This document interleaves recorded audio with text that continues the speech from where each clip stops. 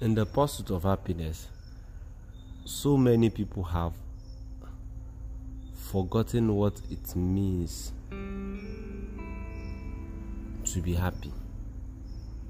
In the pursuit of success, so many people have lost what it means to rejoice and enjoy the little victory they have.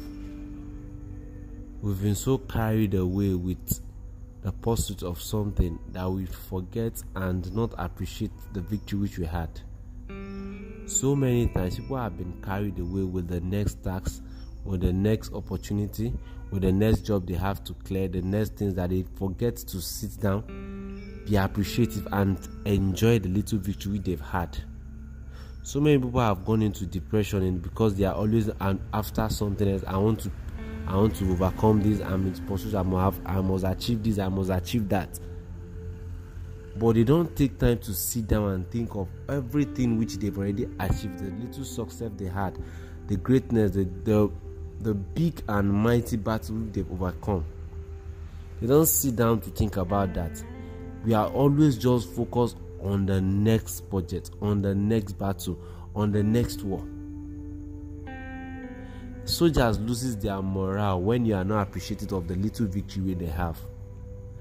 As a leader in my department, there was a time where I discovered that my subordinates, my co-workers were not giving in their best. And what caused that? I was always complaining and shouting when things didn't go out right, when things didn't go out well.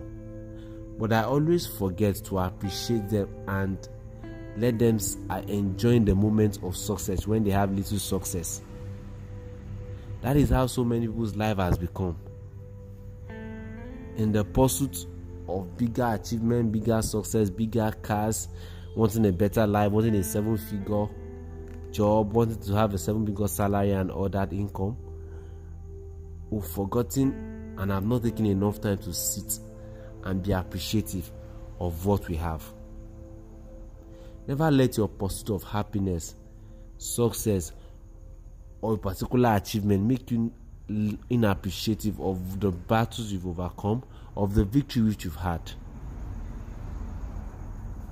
I hope this touches one or two people.